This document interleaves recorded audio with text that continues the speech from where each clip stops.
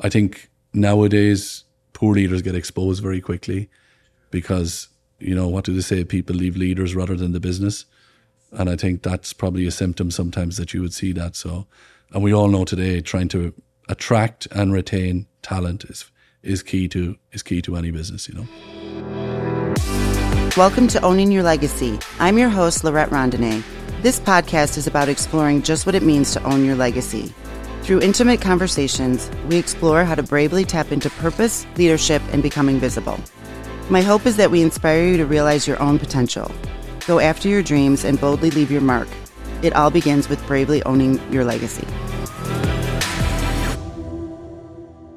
So hi, Oliver. Thank you so much for being here. Really appreciate you joining me on Owning Your Legacy.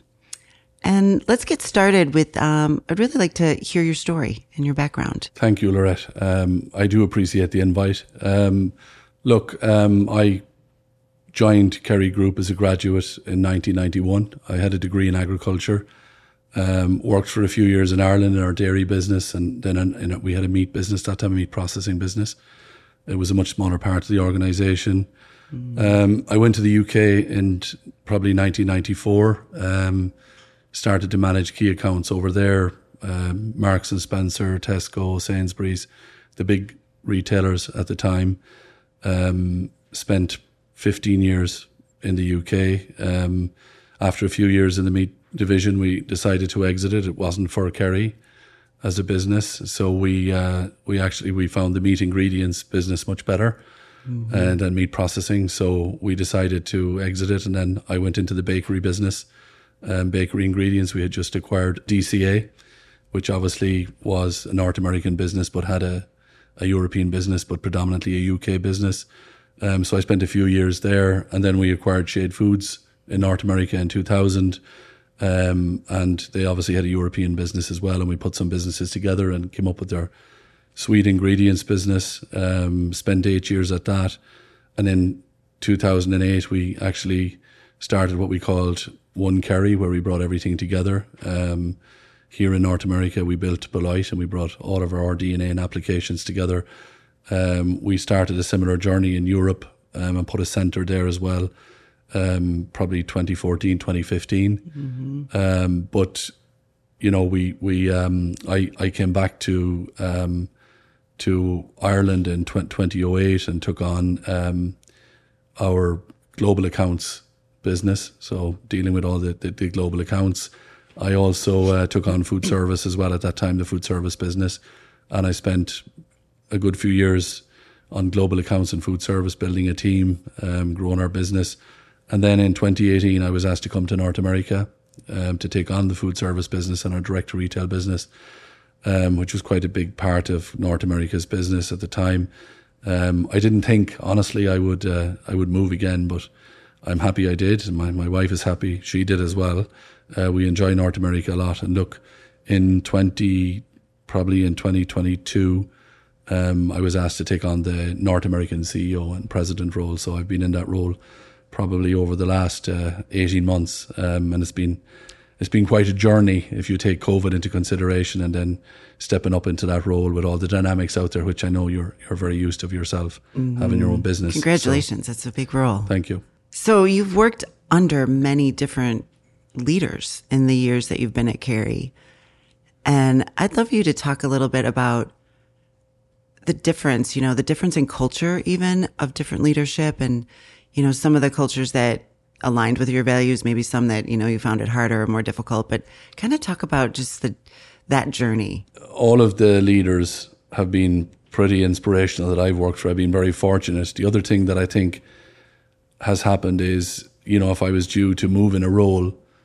those leaders weren't selfish. They would let me move on, even though maybe I was in an important role working for them. They believed in letting you develop and grow.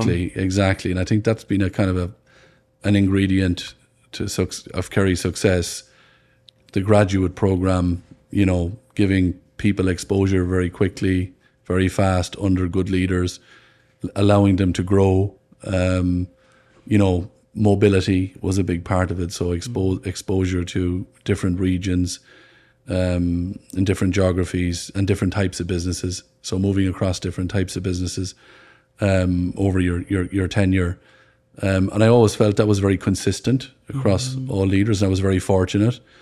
And then roll on a few years, I was in that same position myself with very good people that said, well, I'd like that person to stay another 2 years. They're not fully developed, but you gotta do what's best for them as well. And, so you have to, what you wouldn't like is somebody not having that conversation with you. And if they were talking kind of, and there was an opportunity, but you've also got to make sure that people can, be successful when they move on, that they do have enough to that it's a kind of a calculated risk rather than a risk, that you give them the skills to be successful and you set them up for success when they go in, and maybe make sure they're going to an environment where they do get that mentorship and leadership that they were used to, and the skills to succeed. But look, we've all had lots of very good leaders, and we've all had lots of people who maybe didn't lead as well as they could. I've been very fortunate that I've had lots of very good leaders. And sometimes you learn just as much almost, from some leaders that you're like, that's not exactly how I would want to lead. And it teaches you what you want to bring to the role. I fully agree. Where you say, I wouldn't do it that way. I do it this way. Right. And I think that's always a learning as well. And I think that's, if you can get that learning out of it as well, it works for you. But no, over, I would say over the main, it's been a positive experience with some very good leaders. And I think nowadays poor leaders get exposed very quickly. True. Because, what do they say? People leave leaders rather than the business. Yes. And I think that's probably a symptom sometimes that you would see that. So, and we all know today, trying to attract and retain talent is key to any business, So what's the leadership style that you try to achieve, or culture, or what's most important to you? Yeah, I think the first thing is teamwork. Yeah. I'm big believers in being a team. I played a lot of sports when I was younger, and you can achieve a lot as a team. We've all seen the individuals, very high contributors, but they need to fit into a team as well. So I'm always a big believer in teamwork. The other thing I believe in a lot of it is empowerment, empowering people to make the decisions and lead and get on with the business day to day. I'm not a micromanager. I don't believe that's the right way to manage. I know some people think it is, but I'm not. And I haven't been micromanaged myself over my career. And I believe it's healthy then to check in with people and make sure they feel you're there to support them. You're fully behind them. You're fully behind them and their teams. You're encouraging them to succeed. I think and you have their back. I think that's very important. That's kind of my style. Yeah, trust, and giving younger people opportunities, or people you feel, getting to step up and challenge themselves a little bit. Some people maybe get into a comfort zone, and getting them out of the comfort zone. So it is, that's kind of, and also maybe trying to be uncomfortable with people that have different skill sets to you, because today in our company we need different skill sets all the time. You have to be very comfortable with people coming in, challenging you. You might necessarily know all the detail, but they know the detail. So you've got to accept that and make the decisions around that. And use the people that are closest to the problem. I'm a firm believer of that. They know what the problems are. Absolutely. So do you have any tips or tricks on how you create teamwork or inclusive? I know you talk a lot about inclusive as well, and really creating an inclusive environment. So anything that you would share with our listeners that you feel like is a really good... Maybe there's a couple of things. I try to be openly transparent. I probably sometimes tell too much, but I feel that if people feel you're trusting them to tell them what's going on and what, then I think they do respond very well. So I think that's one thing. I would be a bit openly transparent with people as to maybe what's the real issue. I can be a bit direct as well, and rather than beating around the bush and coming to something, I might get there. Candor is good. I might get there very quickly. They say that's kind, quite frankly. And sometimes I have a challenge with that, but that's good. Look, I've seen it work very much for the company by doing that, because people then suddenly find where their level is, or they realize, okay, well, I gotta do this or do that. the other thing I would say is, from a recruitment perspective, if you make sure you have the right pool of candidates, always give it to the right candidate, I think, then you'll end up with, you'll move your numbers on diversity quicker than you think, I do believe. But you have to have the right number of individuals and the right genders, etc., going for the role. And then it happens organically. It happens organically. I totally agree. Yeah. I think we talk about authentic belonging at Edlong, which is kind of along the lines of inclusive and really letting people be who they are and shine at what they're good at. But yeah, as far as diversity goes, it's better when it's organic, I think. Okay, let's switch over and talk a little bit about exactly what you were touching on there of attracting and retaining talent. And especially with, well, we know it's really hard to find people right now, that the unemployment rate is incredibly low and just finding that talent is hard. So talk about the challenges and what you guys do to try to overcome some of that. Yeah, I'd say we're no different to anybody in any business today trying to attract talent. Again, it's back to, we're probably trying to bring in more specialists than generalists in a lot of cases. I would say, as a company, I'd say we would have had generalists did well in a certain part of our growth journey. But I think now, with the way we've kind of diversified our portfolio, we probably need more specialists, whether it's in taste or proactive health or food waste or whatever. The people we want are not sitting at home waiting for a phone call. That's the reality. They're working, they're part of it, they're on a career trajectory with another company. So we do use headhunters, maybe try to get specialist headhunters. We have our own talent acquisition team. I like to use word of mouth, because I think, you can get people who vet people very quickly. But one thing you have to do is you've got to be very clear when you're meeting the candidate what the role is. I mean, there can be no real ambiguity. It's got to be what the role is, what your expectations are, what good looks like in the role for them, and then what the career journey is from there on in, because you're trying to attract them and sell the company to them and take them away from where they are today. So I think, totally agree. You've got to be very concise, and there is an element where I see it now where, the pendulum has switched a little bit. You used to interview people. They nearly interview you now. Yep. So you have to allow for that part of it, that instead of the 10 minutes for questions, it might be, I'm going to give you half an hour. Yes. And I think that your background in sales probably is hugely beneficial in getting that talent and selling them. Because I agree with you. It's different now. You have to. It's useful. So talk a little bit more about, what is it that we as companies can do to really look attractive to these, this top talent that we're trying to pry away from sometimes our competitors or sometimes other industries. But, the food industry is so small. So we're usually definitely playing with the same pool of talent, aren't we? But what could we do to be the one that wins them over?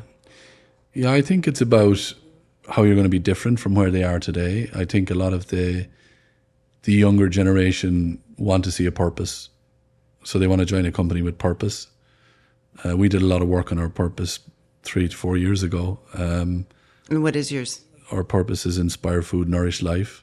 I love that. So, and we regularly, that came from, I would say, all 21,000 employees that we have. That's a lot of employees. Had a say in. And those are hard. Yeah. To come up with purpose is very hard. Ours is to enrich the lives of those we touch.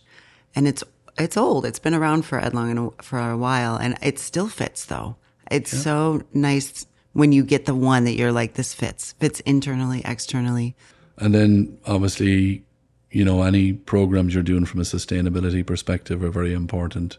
What you're giving back to the community. I think, engagement is very important, communication, transparency of communication, how you engage with your employees. Is there anything you do from a teamwork or from like a fun perspective, like even silly games, or like, is there anything that you do to kind of get, especially with that many employees around the world? I mean, trying to get them all connected must be crazy. We kind of leave it to the sites individually where we have a lot of, our manufacturing base.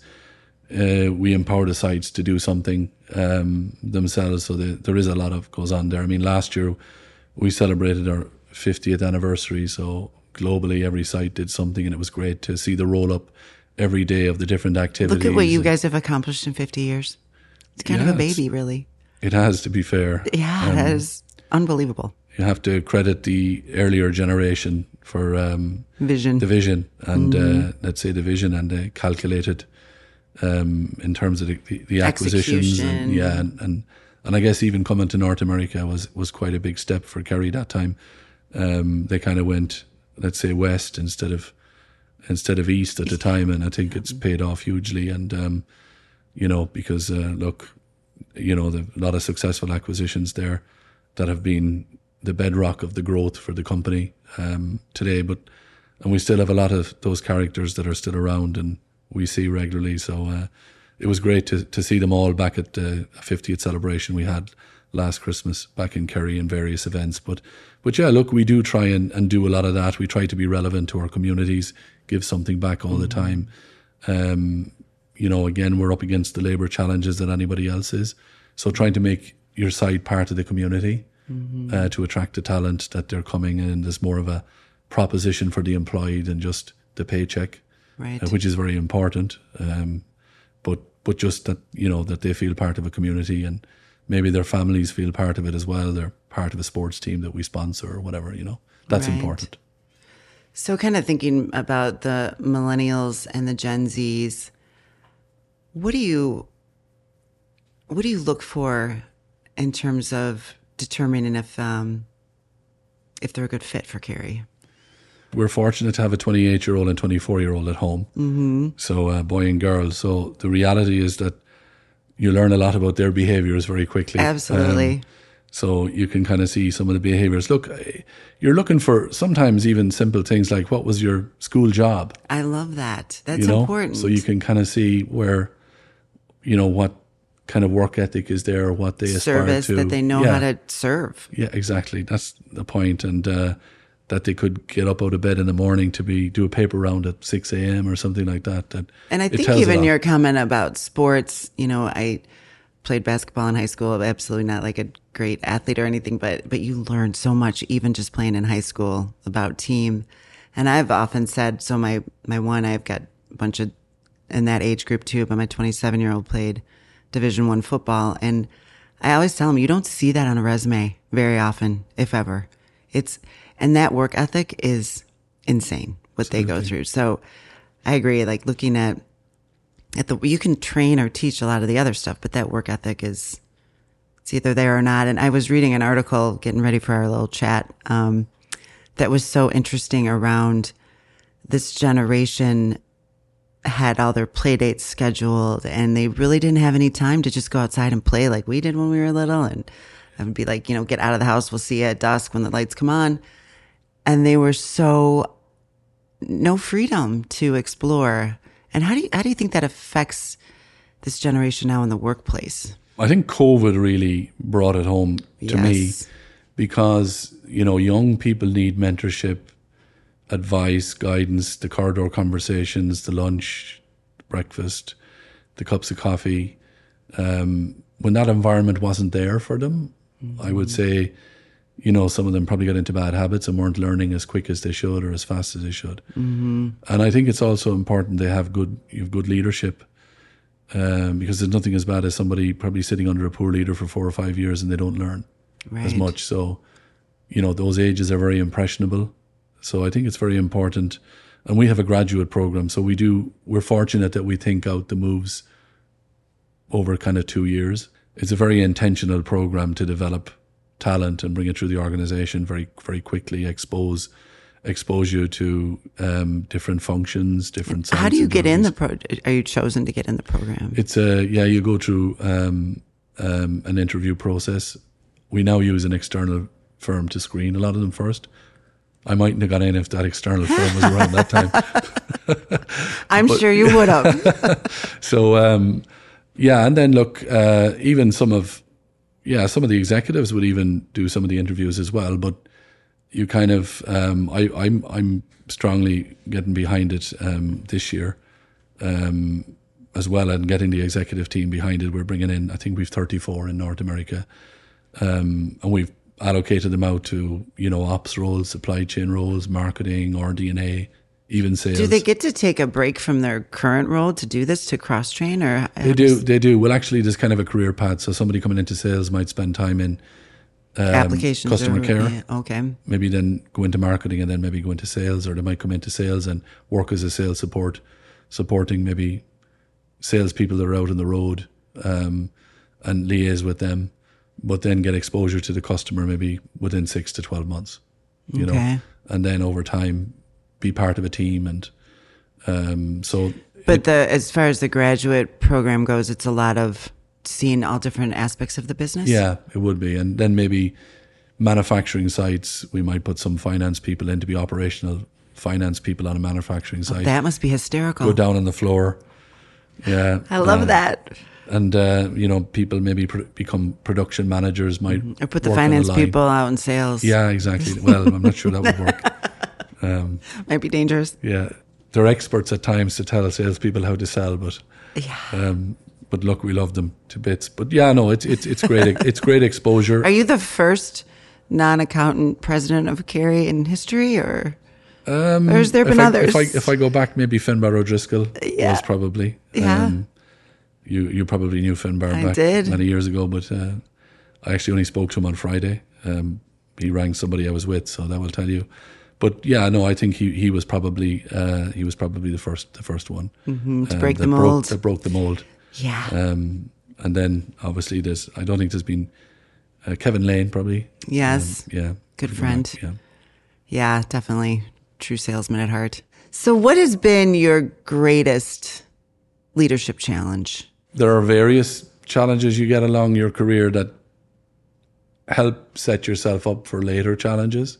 When I took the business unit role for Sweet Ingredients back in 2000, we had 3 different sites operating differently that needed to be pulled together to form a business. There wasn't really a clear strategy. We had 2 or 3 customers that were the big part of it. So there was no team. So I had to start and build a team. Put somebody in the finance role, put somebody in the marketing role, build even customer care to form the business unit. So I'd say that was a challenge for a while. Then you had to decide on the portfolio, the resources. But there was great support and help for me to do that, and encouragement for me to do that. And then there was an acquisition that came at the time, and the company had 3 partners who were used to doing their own thing. Ooh. So used to signing their own CapEx forms, all that kind of thing. I remember the first day I took over, I got a phone call from one of them. He wanted to buy a bus. To bus people to work. And I said, well, it's better than a plane. Oh, well, it's only going to cost £5,000. And I said, look, we're not going to do that. And I had to talk him out of it.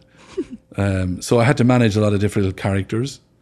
And get them thinking the way we wanted to think, and the purpose of why we made that acquisition and the significance of it. And, then we had to focus on a new set of customers.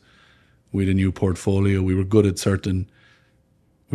manufacturing certain ingredients and not good at others. And you had to go through the portfolio and say, we're better at this.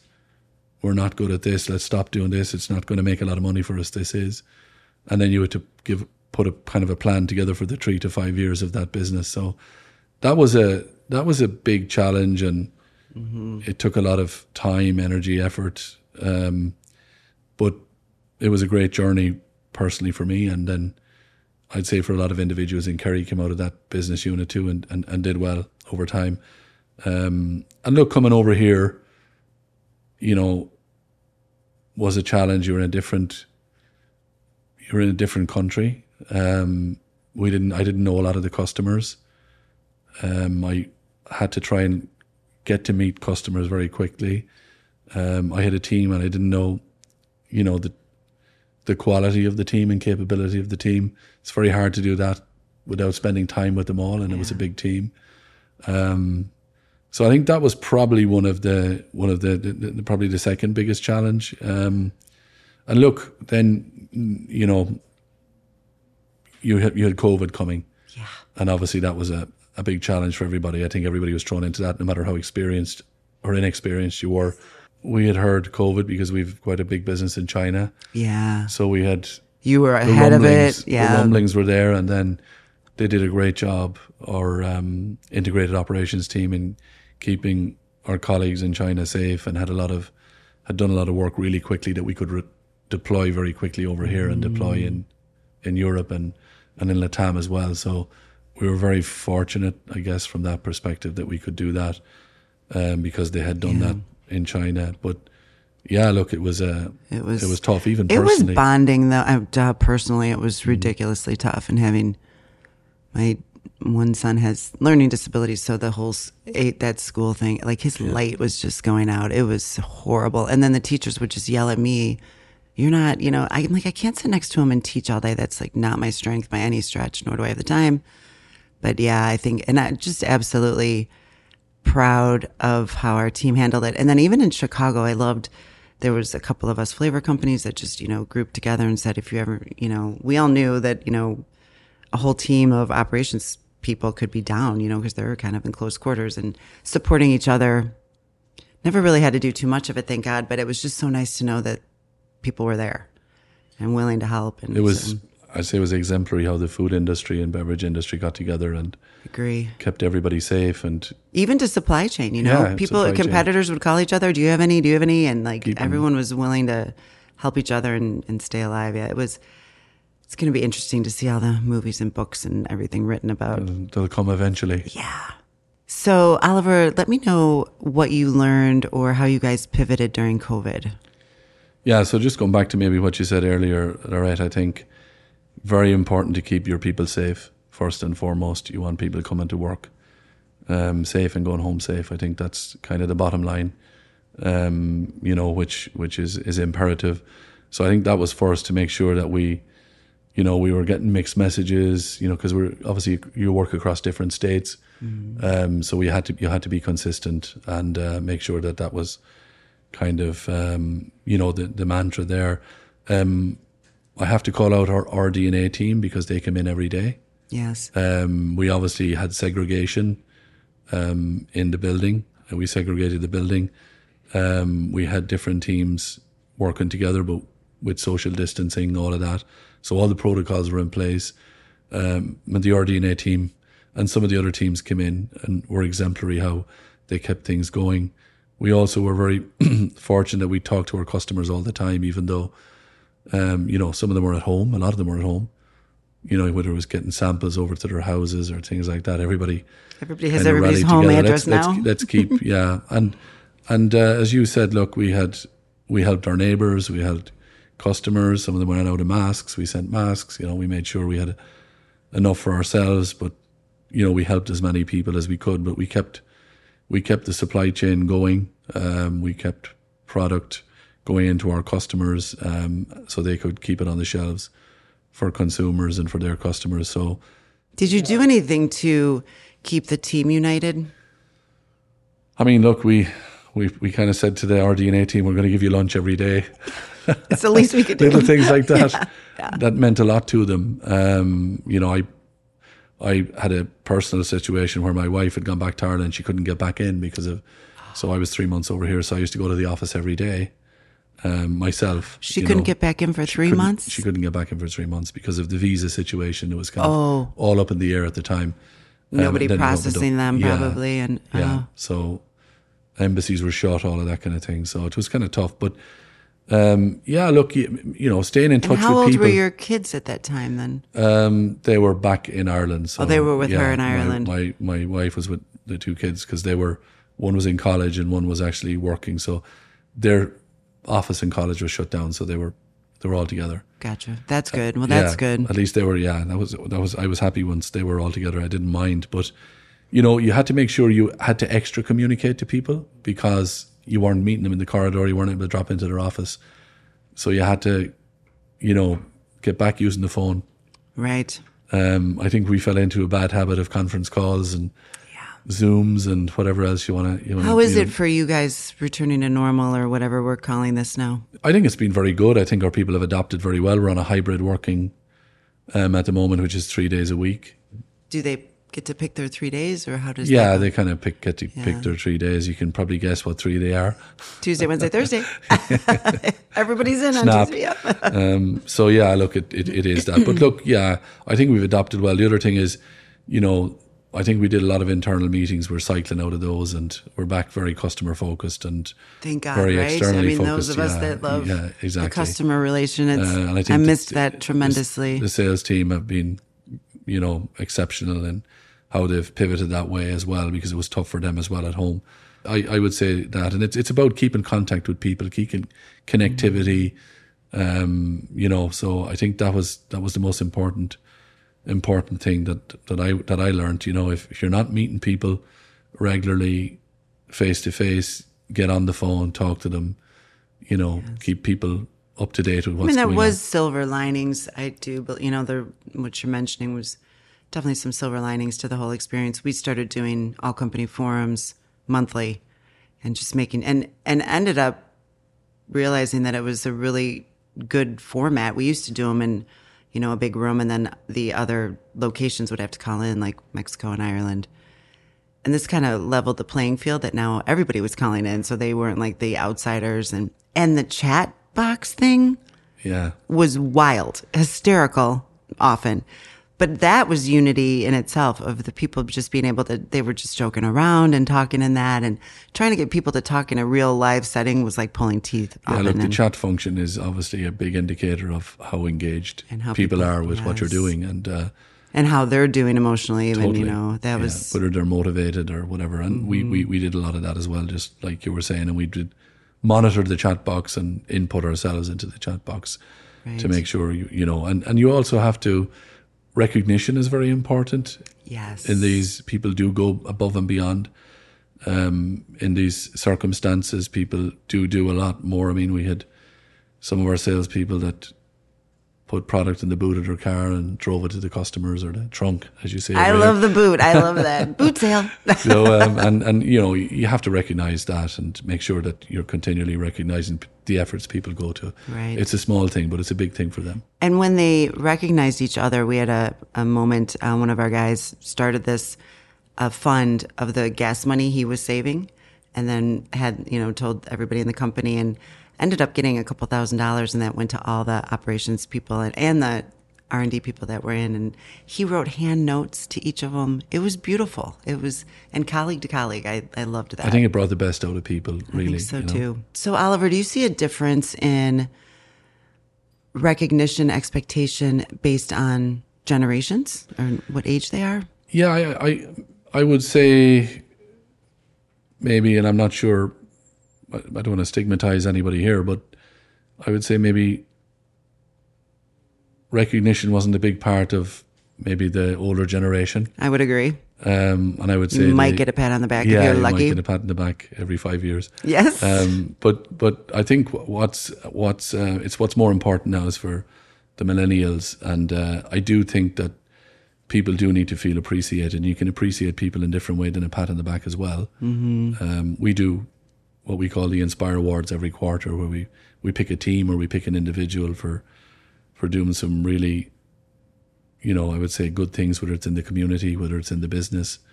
And we take time out. And I would say one thing that we would always used to start our management meetings with the financials. We now start and talk about people. Nice. It's been a big change, but it's been the right change for us. And we talk about people all the time at the start. And, we decide the nominees and agree and align as a team. And then every quarter we would have a webcast, and we would obviously talk about their achievements and what they've done, and present the awards live in front of the North American Kerry community. So that's been very good for us. We've got great feedback, but there's been some great recipients as well. So I would say that's the tricky part, I would say, and it has to be obviously authentic, and the bar has to be high enough. Exactly. And I love it. But I know that we do some of that too. And sometimes we're like, that's just their job. It has to be No, it has to be something, I something would say, very outstanding and exceptional. So what do you think in terms of that, you know, of the millennials and Gen Zs? What are they looking for? Like, what motivates them? And obviously, I think I'd go back still, Lorette, to purpose. I think purpose. Money? You know, Do you think money is a big motivator? it is, obviously, but it's maybe not as big as you would think it is. Well, what I feel, money is. I mean, obviously, I would say a lot of between property inflation, housing inflation, food inflation, everything. I would say that, you know, maybe some of the salaries have not kept pace with that. So it is important to them, but I say purpose, being motivated, being part of a company that has, a, you know, let's say is steeped in sustainability and, you know, ESG, gives something back to the community. They see a career trajectory for them, and they feel appreciated, I'd say is as important as maybe the, you know, the monetary values that, you know, that comes with the role. So I think that's very important, and I just don't think people should lose sight of that, you know. They're not as loyal as maybe, you know, previous, let's say, generations. They're not as loyal. I read something, I think it was a LinkedIn study, 70% of the men and women in that generation are looking to leave in the next year, the job that they're in. 70%. It's a high turnover rate. Do you feel that at Kerry? I don't see that at Kerry, to be honest with you. I think, and maybe the graduate program helps that. Right. A certain amount.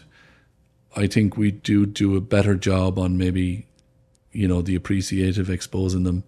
And they have freedom. I mean, if I was that age, I'd be loving all the travel you could do with Kerry. You know, all the different locations you could probably work at if you really wanted to. No, that's true. That's true. I mean, yeah, look, geographic relocation or whatever is very important. People, I'd say millennials and Gen Zs like that. There's no question about that. They like to be involved in projects as well, that maybe significant projects at the company, whether it's, you know, a CapEx or a marketing program or something like that that's very focused and has a timeline on it. And I think so. Make an impact. Yeah, where they can see an impact pretty quickly. So, Oliver, what advice would you give a young person that's just entering into the workforce now? My advice would be, make sure you understand the role you're going into and what's required of it and what good looks like in it. Because I think if you can do what good looks like, then you'll progress. I would also, make sure that they have a regular cadence of meetings with their line manager to get that feedback and to make sure, you know, that they're on the same train of thought and they're progressing the way they should be. Because I think sometimes that doesn't happen as much as maybe it could or it should. But it's very important. I like that point of that they should take the initiative, because some of us get really busy and we might not do that enough, and that they really, you know, we need to chat, make sure I'm on the right path. You know, I think that's good advice. And what you might think is that they're fine. Oh, sure, I met them a couple of weeks back. It's clear, whatever. There may be something there that there isn't. And then, you know, maybe having other people check in with them as well is very important, so that they build a bit of a network pretty quickly. So advising them to maybe get involved in something that's work related, whether it's a, you know, I don't know, a sports club or some initiative that there is going on in the business, that they can start to network and, you know, meet peers and share stories, feedback, whatever. So you know, they broaden their network a bit. I would encourage people to get a broader network, especially after COVID, and like we were talking about, and coming back into the office, and that human connection, and really making the most of that and embracing that seems like very good advice. So, Oliver, what do you think the legacy is that the generation of Gen Zs and millennials would like to leave behind? I think they'd like to make sure they lived the purpose of the organization. I think they'd like to, you know, ensure that the company met its purpose and its mission. I would think they would want that they had evolved the company in the right direction as well, with talent, diversity, inclusion, Sustainability. Yeah. Making sure people were bringing themselves to work, very comfortable bringing themselves to work. I'd say maybe there's probably more on the way in terms of digitalization, AI, automation, all of those things that I think, bringing technology into the business more. Yeah, that AI stuff is amazing. It was a lot of topic at FEMA. There was many people were talking about it there. And hopefully we can use its power for the good ethically. Exactly. And that could be really powerful. So what is the legacy that you think our generation, in terms of like food heroes in our food industry, what would you like our generation of leaders to accomplish in our industry? Yeah, I think it's nice to give something back. First of all, I mean, when I'm thinking of myself, I'm on the IFMA board here. I know you're on the FEMA board. Mm-hmm. It's the IFMA board is probably more food service related, but I like the people that are on the board. That's always helpful. It's very helpful. I think, I joined at a time when 6 or 7 individuals joined as well. The board is it's not a lobbying board or anything like that. We talk about the issues in the industry and what's coming down the line, what are the challenges, how do we influence them. It's really about the food away from home ecosystem. And being on a board is such service. It is service. And it's a lot of work. And definitely you do it for the passion of the board that you're on. Absolutely. You do it for the passion of the board that you're on, and you do it for the people, and you do it for your, for the industry. Exactly. Because it's nice to give something back to the industry. And even though it is, on top of your own job, which can be demanding and challenging, it is nice to be able to give something back from that perspective and be part of a tenure of business people that are giving something back and maybe paving the way for the future of what the food away from home ecosystem means for, operators, manufacturers, operators, and consumers. And that's kind of the discussions we have. As regards, I think this generation has been good in what sustainability means from the planet perspective. I think this generation will, with all the work that's going on, it's hard to quantify, but I think we will hand the planet over to the next generation, probably in better condition than we got it, or was thought out at maybe previous generations. I think that's very important. I think ways of working, simplification on ways of working, things like that. How we do things, there is a lot of technology there.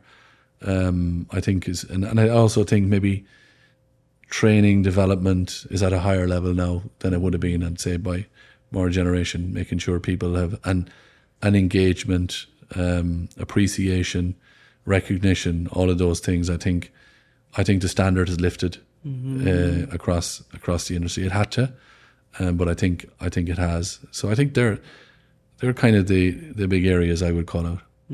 Creativity. Yeah. I think people are allowed to be a little more thought leadership. Thought leadership. Yeah. Okay. So what's the legacy that you would like to leave behind personally? To be honest with you, it's something I hadn't really thought about until you asked me to come here. Maybe there's a couple of things. One is I'd like to feel that I made a difference, and the team, to the Kerry business here in North America in my tenure and over my tenure with Kerry. The second thing is I'd like to feel I attracted and developed talent that's come into the organisation that go on and hopefully be the leaders of the future.